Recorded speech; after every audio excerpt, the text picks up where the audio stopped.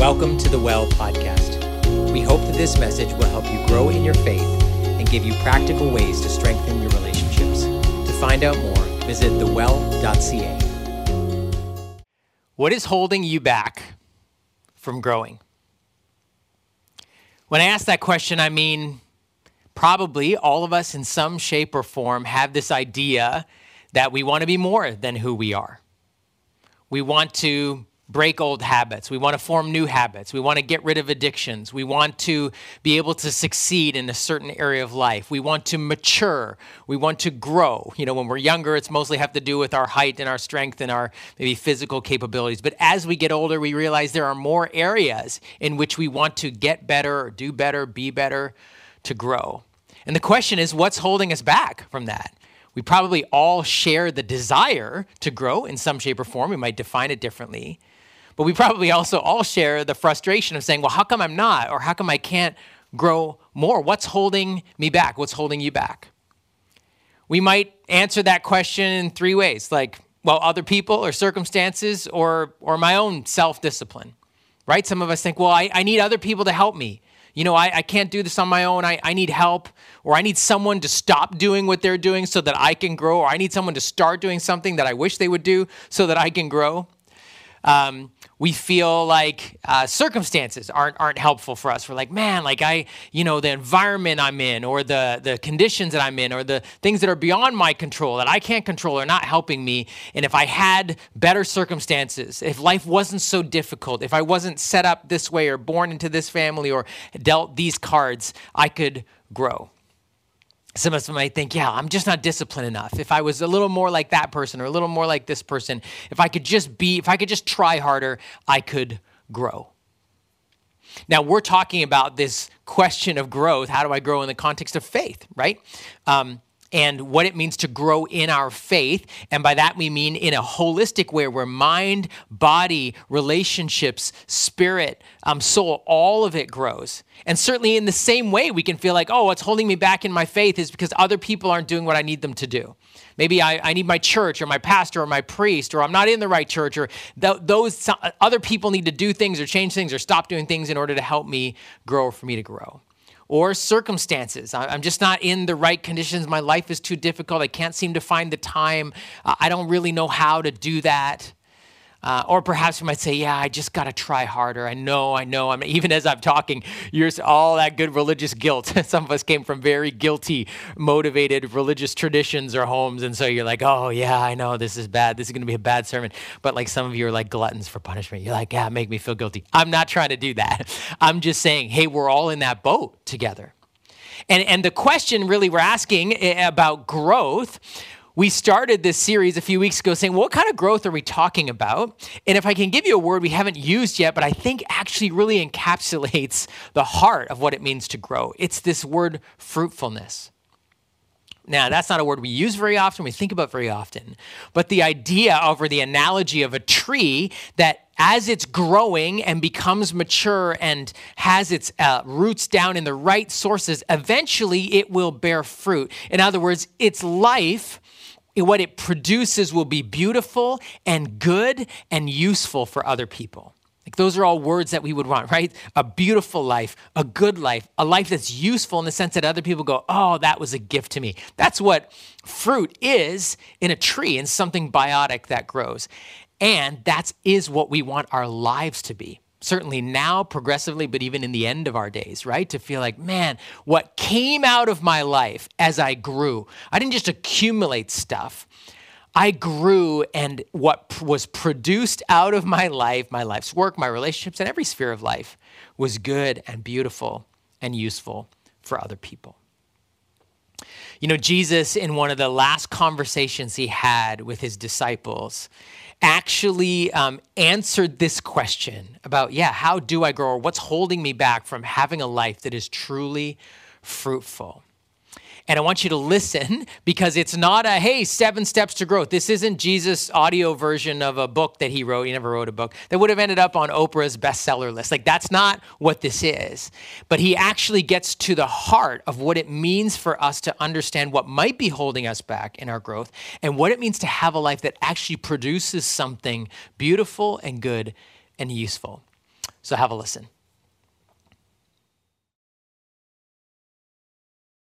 I am the real vine, and my Father is the farmer. He cuts off every branch of me that doesn't bear grapes, and every branch that is grape-bearing he prunes back so that it will bear even more. You are already pruned back by the message I have spoken. Live in me, make your home in me just as I do in you. In the same way that a branch can't bear grapes by itself, but only by being joined to the vine, you can't bear fruit unless you are joined with me. I am the vine, and you are the branches. When you are joined with me, and I with you, the relation, intimate and organic, the harvest is sure to be abundant. Separated, you can't produce a thing. Anyone who separates from me is dead wood, gathered up and thrown on a bonfire. But if you make yourself at home with me, and my words are at home in you, you can be sure that whatever you ask will be listened to and acted upon. This is how my Father shows who he is, when you produce grapes, when you mature as disciples.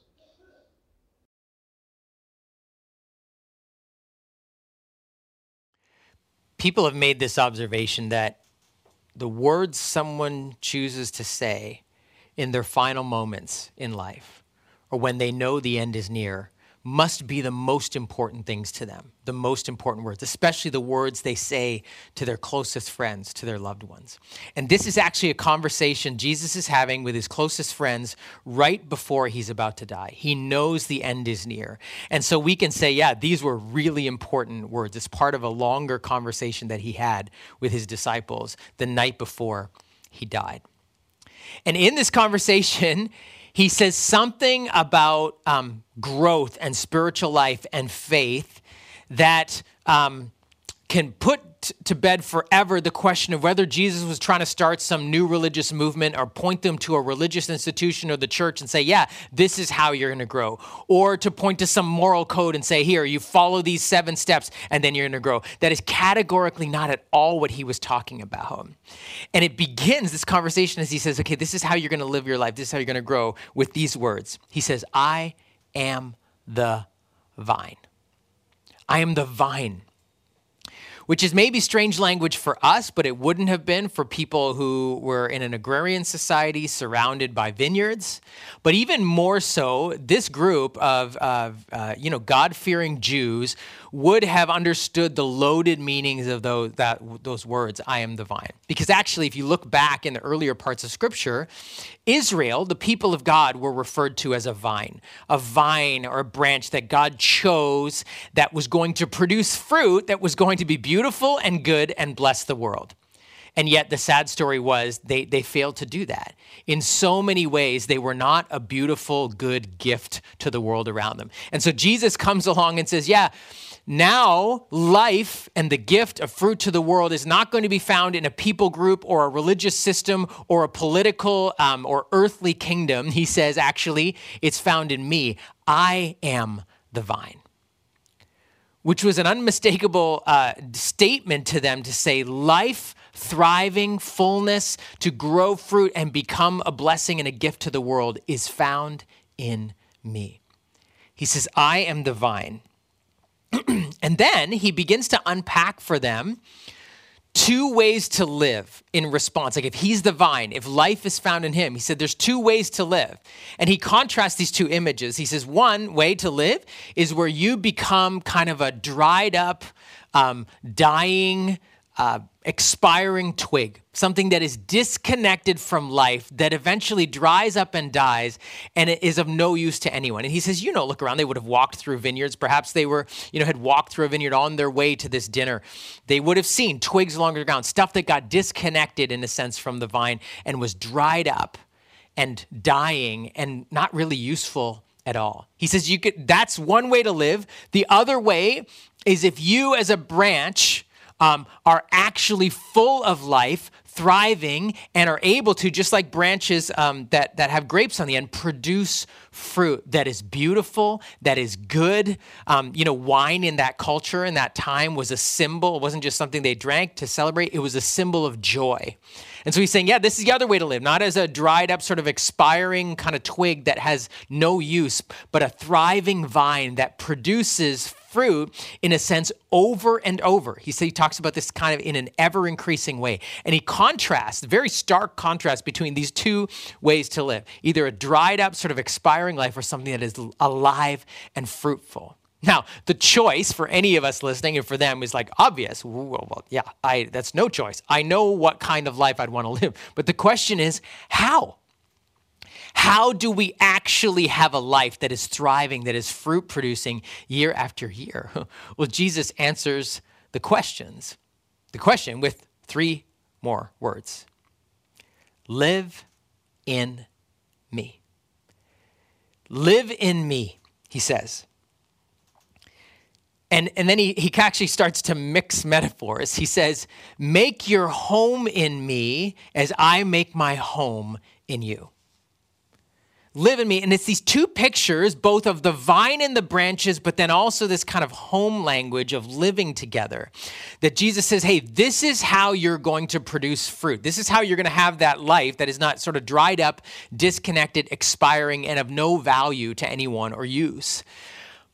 But this is how you're going to bear fruit year after year. He says, you live in me. Just as a vine is organically, right, not mechanically. Like a little while ago, Jen and I were walking through a vineyard actually in Niagara-on-the-Lake. And you don't see kind of screws and metal clasps holding the branches to the vine, right? They're organically connected. In fact, you can't even see where one ends the other begins. The vine that flows all the way through, all of the branches connected and fruit coming. It looks like this beautiful integrated sort of thing. It is an organic connection Jesus is talking about. I am the vine. I am a life-giving source. Stay connected to me, and then you will bear fruit. And then he gives them a different kind of picture of like how to stay connected or what that means. He says, make your home in me as I make my home in you, which kind of just sounds strange. But actually, some of your translations will say, remain in me as I remain in you, or dwell in me as I dwell in you. And for the disciples, they would have understood the meaning of this. Because historically for them, for the people of God, where God dwelled or where God lived was the temple. There was the specific place in the center of Jerusalem. Jerusalem as a city was built around the temple because that was the center of life. And that's where supposedly God lived and God dwelled. And now Jesus is saying, no, God doesn't live in a temple. He lives in you. He dwells with you. It's this very intimate, personal, relational language of God living with them. Jesus says, I live with you and you live with me. Not just sort of vine branch organic connection, but in a familial kind of personal relationship of friendship, we live together.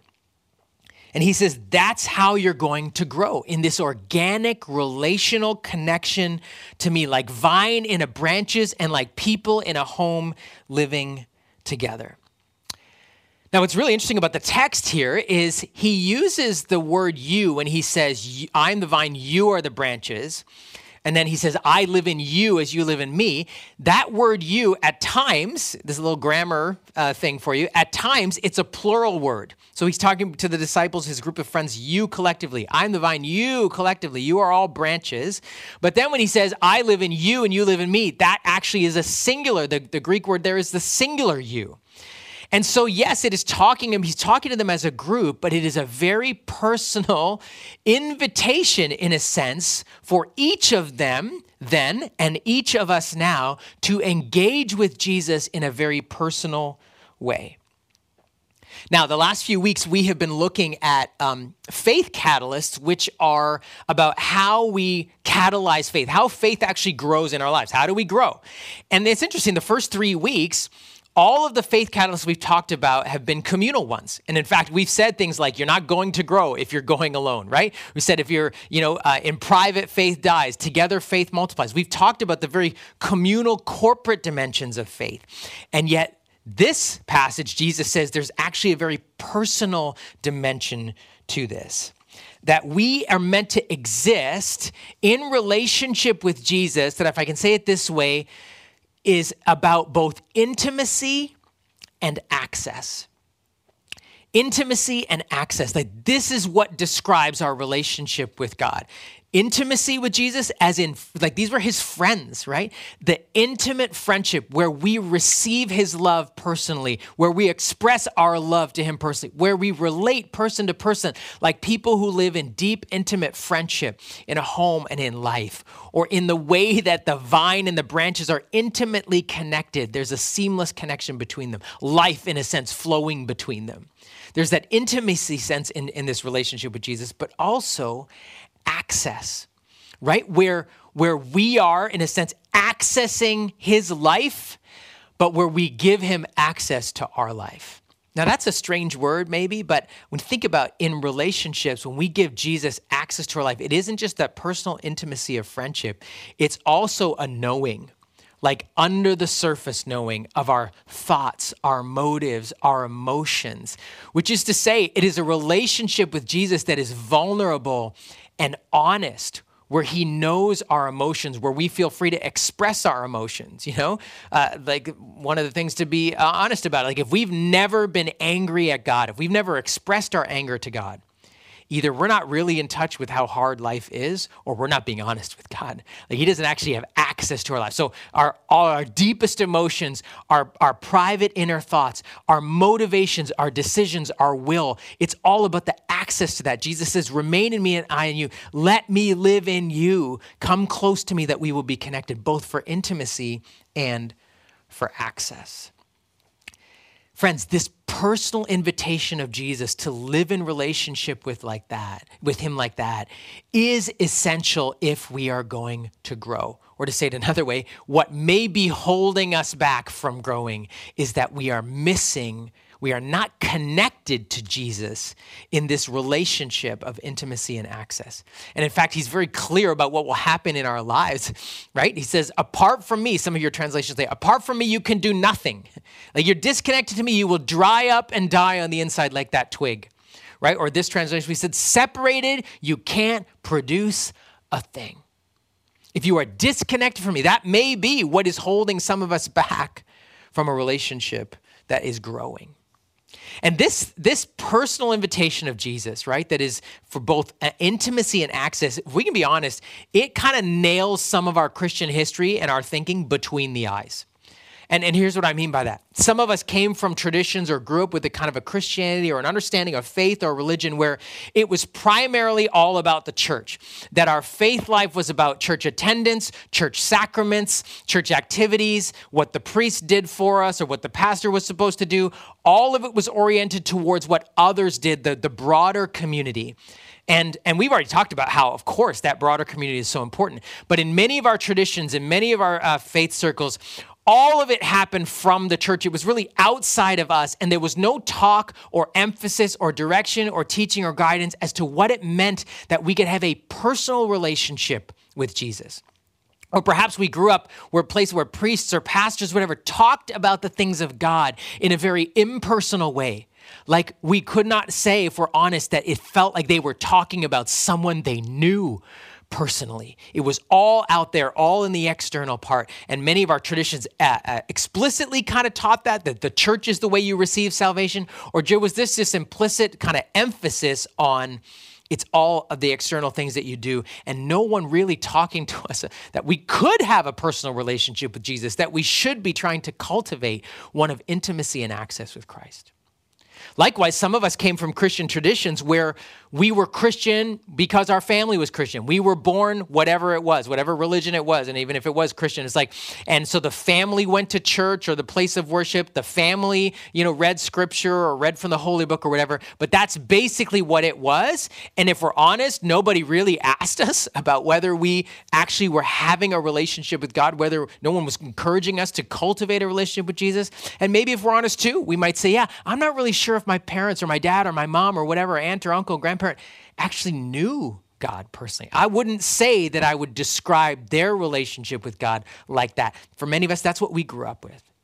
And then still others of us came from this kind of teaching that evangelicalism or reformed kind of Christian background was like all what Jesus did for us. You don't have to do anything. It's all what's been done for you. He died for you. He saved you. He's your savior. And it's led to probably a very passive and actually distant relationship with God. He's our savior. He's the king. He's the Lord. He's ascended. He did all that stuff for me. But implied in that is a very distant kind of passive thing where I don't need to do anything.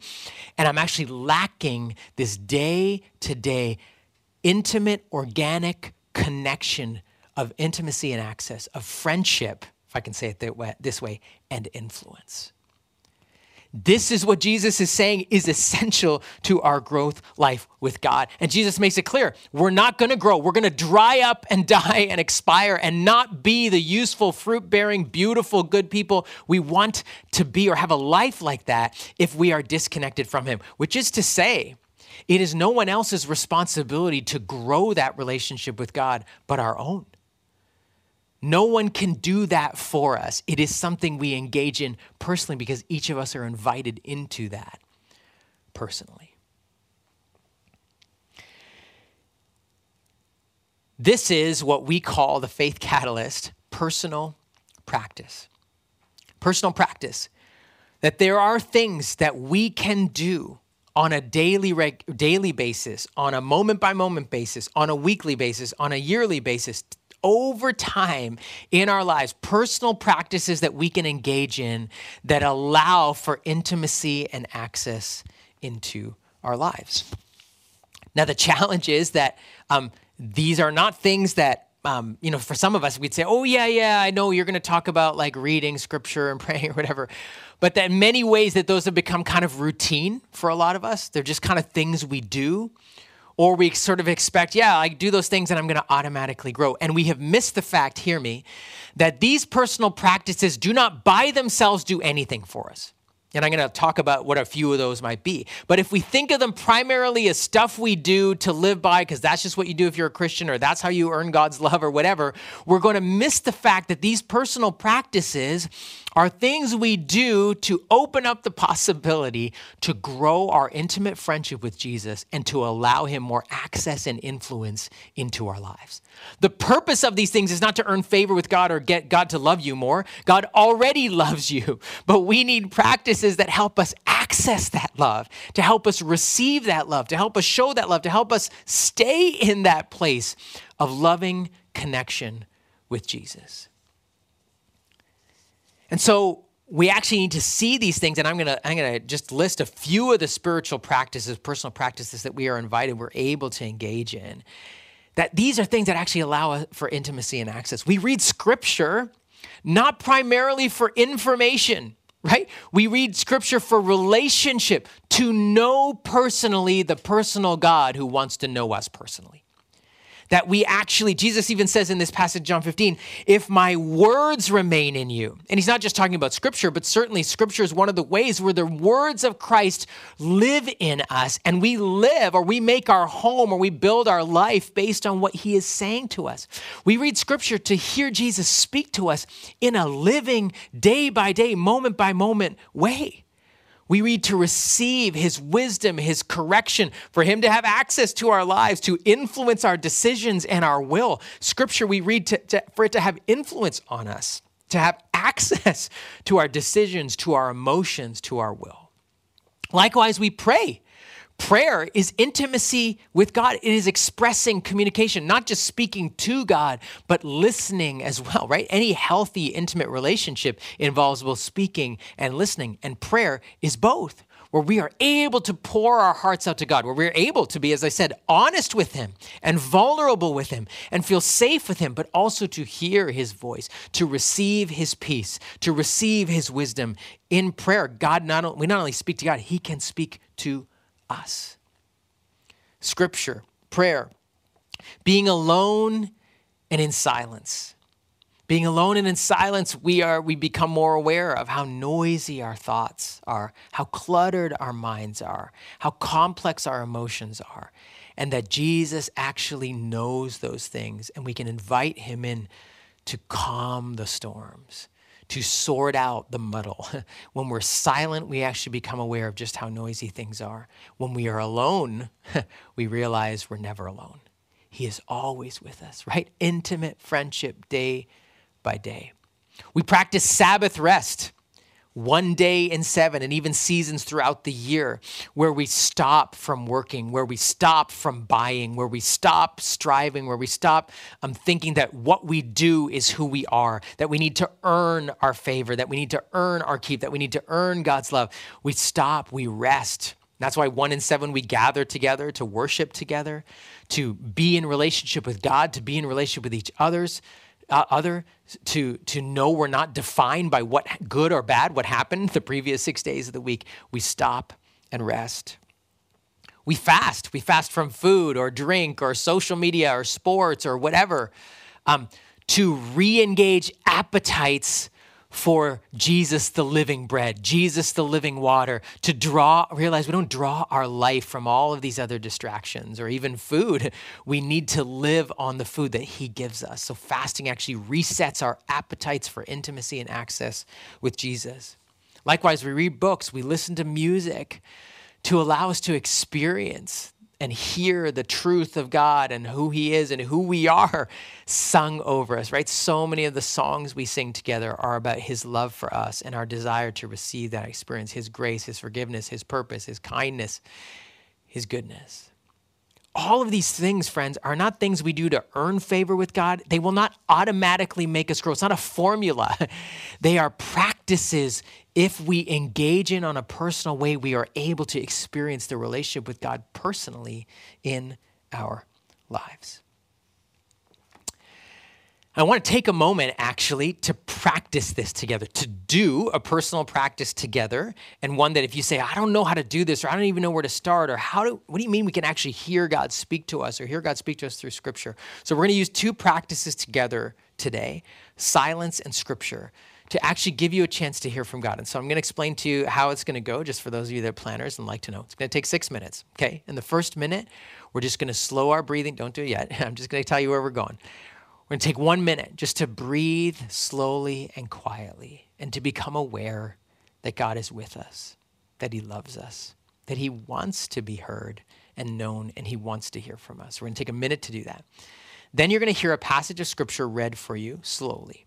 And the first time you hear it read, don't try to analyze it. Don't try to grasp it for information. Hear it as a voice.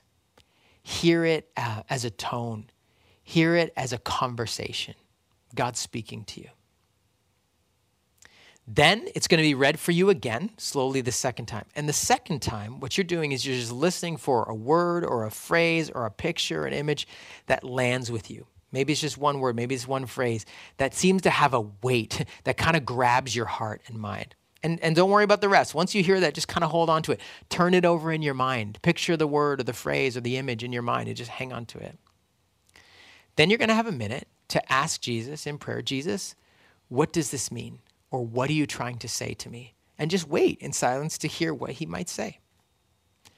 And then a final minute to respond back to him in prayer. It could be a response of thank you, or I need to hear more of that, or we need to talk more about this, or can you explain more? Whatever it is you want to respond. It's going to take 6 minutes total, but I just invite you to engage in that. And don't worry if you don't hear anything or if it's really noisy in your thoughts. That's okay. This is about an intimate relationship with the one who has invited you to be the friend of God.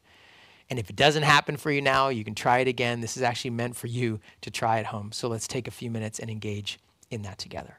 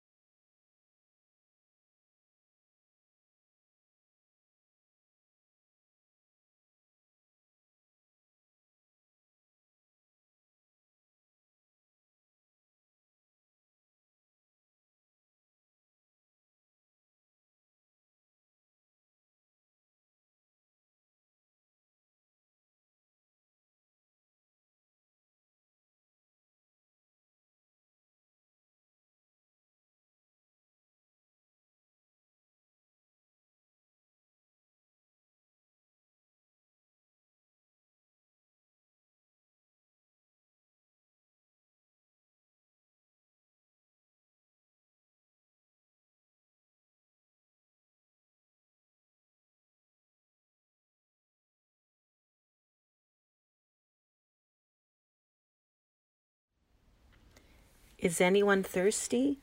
Come and drink, even if you have no money. Come, take your choice of wine or milk. It's all free. Why spend your money on food that does not give you strength? Why pay for food that does you no good? Listen to me, and you will eat what is good. You'll enjoy the finest food. Come to me with your ears wide open. Listen, and you will find life. Seek the Lord while you can find him. Call on him now while he is near. Let the wicked change their ways and banish the very thought of doing wrong. Let them turn to the Lord that he may have mercy on them. Yes, turn to our God, for he will forgive generously. My thoughts are nothing like your thoughts, says the Lord, and my ways are far beyond anything you could imagine. For just as the heavens are higher than the earth, so my ways are higher than your ways, and my thoughts higher than your thoughts.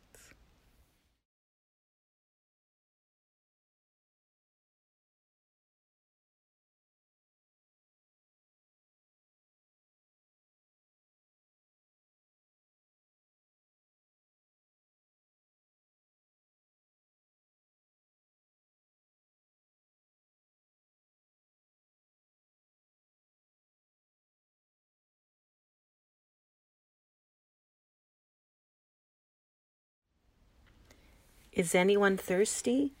Come and drink, even if you have no money. Come, take your choice of wine or milk. It's all free. Why spend your money on food that does not give you strength? Why pay for food that does you no good? Listen to me, and you will eat what is good. You'll enjoy the finest food. Come to me with your ears wide open. Listen, and you will find life. Seek the Lord while you can find him.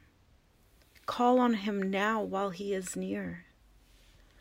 Let the wicked change their ways and banish the very thought of doing wrong. Let them turn to the Lord that he may have mercy on them. Yes, turn to our God, for he will forgive generously. My thoughts are nothing like your thoughts, says the Lord, and my ways are far beyond anything you could imagine. For just as the heavens are higher than the earth, so my ways are higher than your ways, and my thoughts higher than your thoughts.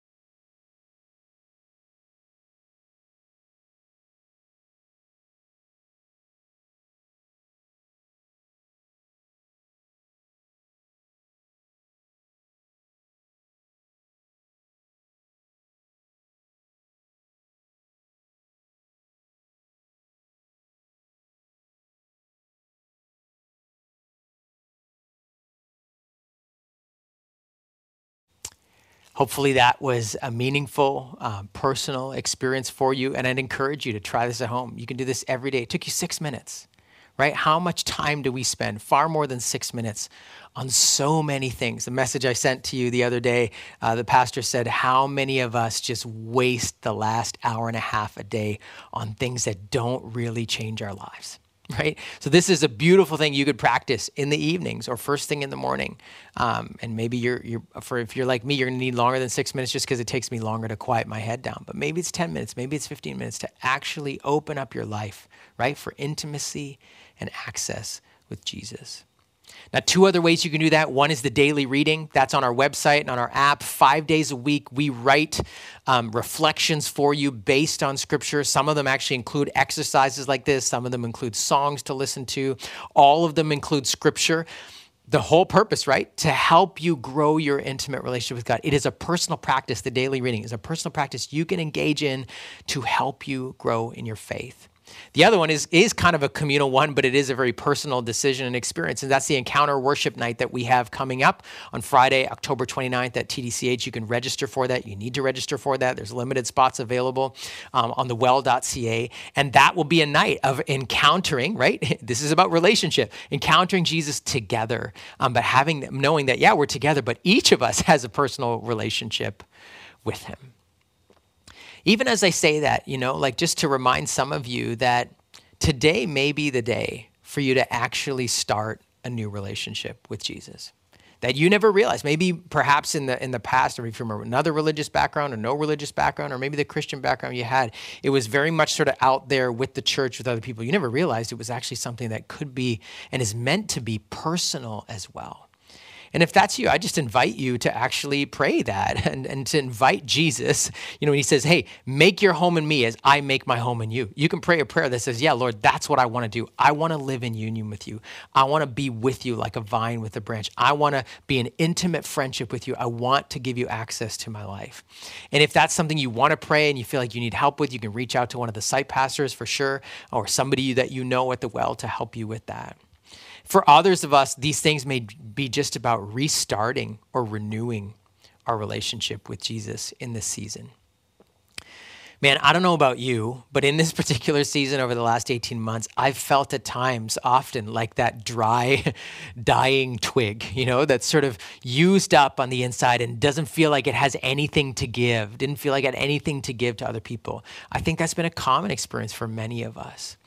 And yet we are invited in this opportunity, despite the circumstances, despite what other people are or aren't doing, and not for us to try and just strive, to not be dry, but to actually do things that connect us into the vine, to experience the life of Jesus in us again, to grow our sense of intimacy and friendship with him, and to invite more access and influence from him into our lives. And I want you to hear a story of someone for whom the daily reading was one of those practices that actually allowed them to experience more intimacy with Jesus in a season where they desperately needed it.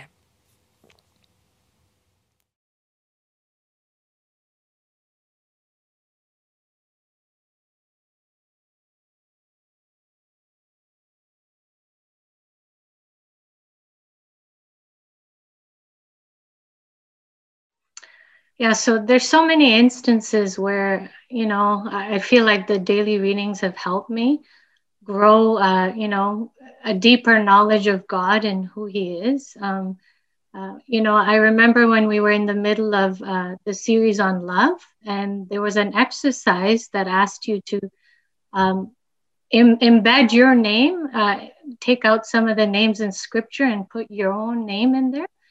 And I just thought that was so cool. I had never done that, and it just felt such a personal way to interact with scripture. And rather than an impersonal way where sometimes you can't maybe relate, it was just so personal.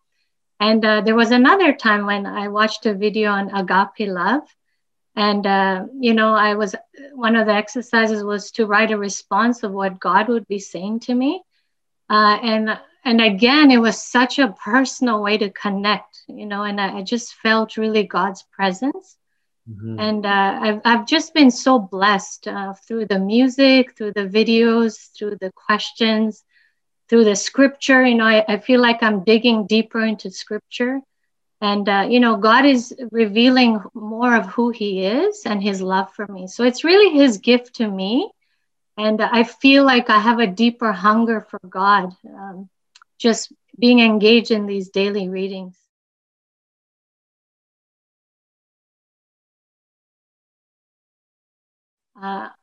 For me, like I really wanted to do it in the morning, to carve out this time in the morning. And mornings are a challenge as it is. So I wanted to carve out the time when before the kids woke up, when it was quiet before I went into work.